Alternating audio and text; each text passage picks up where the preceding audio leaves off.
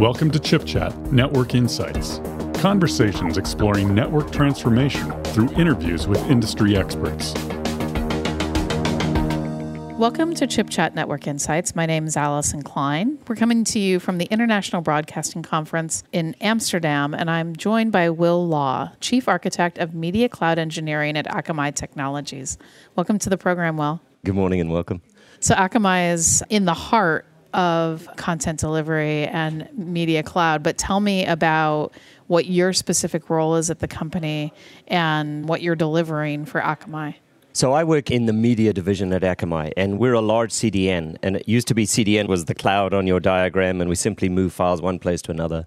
And we still do a lot of traditional web delivery, but now we have a very quickly growing security division as well, because we realized our network's actually in a very good position to apply safety features and security for web content. And then there's the web division, which is the one I'm in.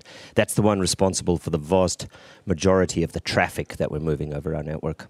You talk about vast traffic. I mean, the statistics about the growth of video on the internet are astounding. How is that reflected in Akamai's business? So we see it directly. I told an interesting anecdote on stage yesterday. So I think in the year 2000 or 2001, we hit 1 gigabit per second across our network. And people were enthralled because this was the days of 56K modems, and a gigabit sounded like an awful lot of traffic. We just said 2 months ago, our network peak record was 80 terabits per second. Wow. That is a 80,000-fold growth in 19 or 18 years, which is a tremendous growth.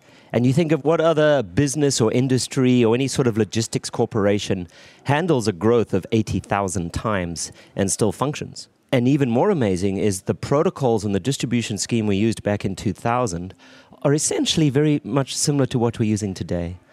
So HTTP and the internet as a distribution mechanism is highly scalable. I know a lot of people in the broadcast industry question the ability of the internet to scale up to deliver UHD to every home in the world. But the fact that we could, in 2000, if I had told you, we're going to grow 80,000 times, you'd probably shake your head and say no. Mm-hmm. And then if today I tell you from 80 terabits, if we're going to grow 80,000 times in the next 20 years, it's equally incredulous. Mm-hmm. But it's a linear growth map and it's rational.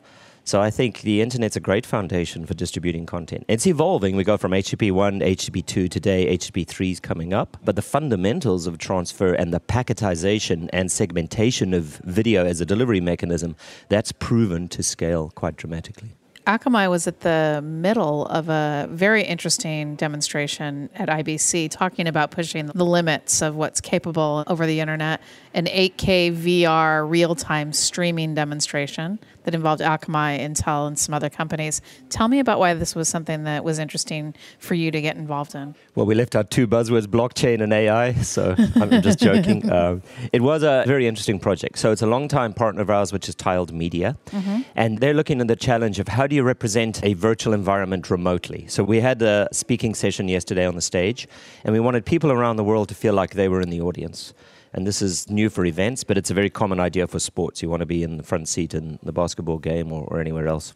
So you need very high quality to do that, because instead of just representing a small square of the world, you've got to represent the entirety of the sphere in which you're sitting. So they had two 8K cameras. You could choose the view. And they were outputting video at 240 megabits per second from the show floor here in Amsterdam using Intel-powered servers to do a primary layer of encoding. That goes up to Akamai ingest servers, 6 different ingest servers we used. And then we distribute that media over our distribution network.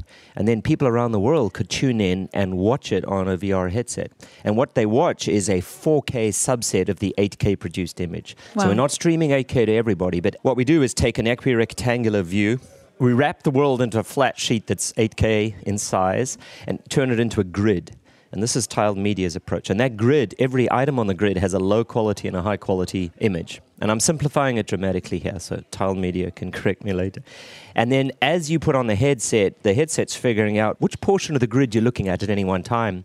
And for the portion in your field of view, it's pulling the high-quality tiles, and then it's pulling low-quality tiles for the rest. So that as you move your head, it shows you a quick rendering of the low quality, so it's instant, and then it replaces it with the high quality as you move around. So our job as a CDN is very challenging. We have to get that high-quality tile to the headset within 65 milliseconds. Wow. And they need actually a 25 millisecond time to start rendering the first frame. So we're dealing in delays now that are in the same order of magnitude as the round trip time of a TCP packet. So it's really pushing the boundaries of streaming. And it worked. So people were sitting in California watching us. Now, it's not so exciting to watch a group of men and women on stage talking, but you extrapolate that out to sports, entertainment, concerts, Formula One racing. If you can be in the driver's car and look around in real time while he's racing, that's pretty cool. That is very cool. When you look at what Akamai is delivering for clients, how far off are we from this demonstration to bringing this into the mainstream in terms of experiences like you've just described? So people say, oh, you can't deliver 8K to everybody. That is entirely true today. We can't. But we can certainly deliver 8K and 4K to a good subset of the internet. And that's the beauty of the internet. It's not like a broadcast commitment, which is everyone must get everything or they can't get anything.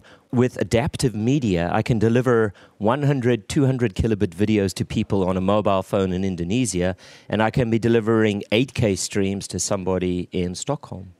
So we have the ability to detect the level of connectivity that they have and deliver an appropriate entertainment experience to them. So a lot of people today, the threshold for UHD and 4K is reaching mainstream adoption. There's probably more than half the people in a major city can comfortably receive a 4K stream right now. And I'm talking 4K encoded in HEVC, which would be 12 to 18 megabits per second. So it's a reality. And the beauty is, if you don't have the bandwidth to get 4K, we can give you 1080, 720, 640, 360. We can work our way down and deliver you the best experience you can get at this point in time. So to get there, it seems like you need to be able to deliver that low latency at scale. And what is Akamai doing in terms of investing in the edge network deployments to make this happen and to deliver that type of compute capability at the edge? So that's really what separates Akamai from all other CDNs. So a lot of CDNs will tell you how many POPs they have, points of presence, 20, 30, 40, or 50 around the world. Akamai has roughly 2,300, and it changes every month. So we are deeply deployed inside every ISP in the world. And our goal is to have our edge network as close to the end user, your home, wherever you are, or your work, as possible. And that's expensive. It's far cheaper to put 100,000 servers in a warehouse in Denver and serve the United States. Right. But the round trip time's higher. And one of the challenges for media delivery is to reduce the round-trip time, because with TCP, your throughput is a function of the distance you're having to travel, the packets, the number of hops. So by shortening the distance to the edge server, we remove some of the congestion that's there, and we can deliver higher throughput. With higher throughput comes better quality experiences. Now, obviously, this is reflective of a long history of collaboration between Akamai and Intel. Why is that partnership important to Akamai? So, we use a lot of Intel-based CPUs on our network. And I'm not in our platform division, who are the ones who orchestrate the hardware partnerships. Our platform team provides the platform, and then we as the media division get to use it. So I'm separated from the hardware selection side, but I do know that we run Intel across the board. We use a lot of CPU, and the trend now is to start leveraging GPU as well for processing. We're not doing a lot of that in media because we're not actually encoding content within our edge. So we're trying to focus on the delivery side. And for us, memory and other metrics like bits per watt is very interesting. Bits per watt is, it's not formally defined, but it's a rough measure of how many bits can I output from a server while consuming a certain quantity of power. And we're very sensitive to how much power we use because it's one of our biggest operating expenses. After people, I think electricity and actually buying bandwidth are our two other largest costs. And if you look at our network output, as I mentioned, it grows. So it's been growing 30, 40% a year going up. But you look at our power consumption for the last 5 years, it's flat to down. So that means we're getting more efficient. With every watt of power consumed, we can output more bits to the end user. And that's a function of the efficiency of the CPUs that we're finding and the systems that are incorporated in the servers. When you look forward and you think about what you've seen at IBC and what you've been talking about with other folks in the industry, where do you see us in a few years in that trend of the macro growth that you just described since 2001 and where we need to go in the future? The next 3 years will look pretty much like it is now, but the video quality is going to be better. We are really starting to finesse QoE, quality of experience for end users now. And people were very tolerant of buffering because it was the internet. But that's not the case to date. People are very surprised if their television has any sort of interruption nowadays. And we are seeking that 5 nines level of reliability in the internet.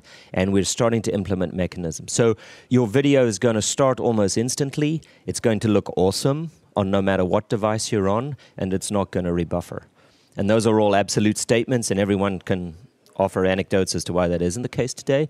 But rather than we're going to be surrounded by VR video all the time in 3 years, we're not. We're going to basically consume an awful lot of 2D, but it's going to look great, it's going to sound great, and it's going to be a buffer-free experience. And that's the work we're doing, is to make that happen. And to make it happen, there's thousands of little things. There's no silver bullet. If we do that, media just works. It doesn't. In fact, there's 1,000 reasons why it doesn't want to play nicely for you. We have to knock them off one by one. Very nice.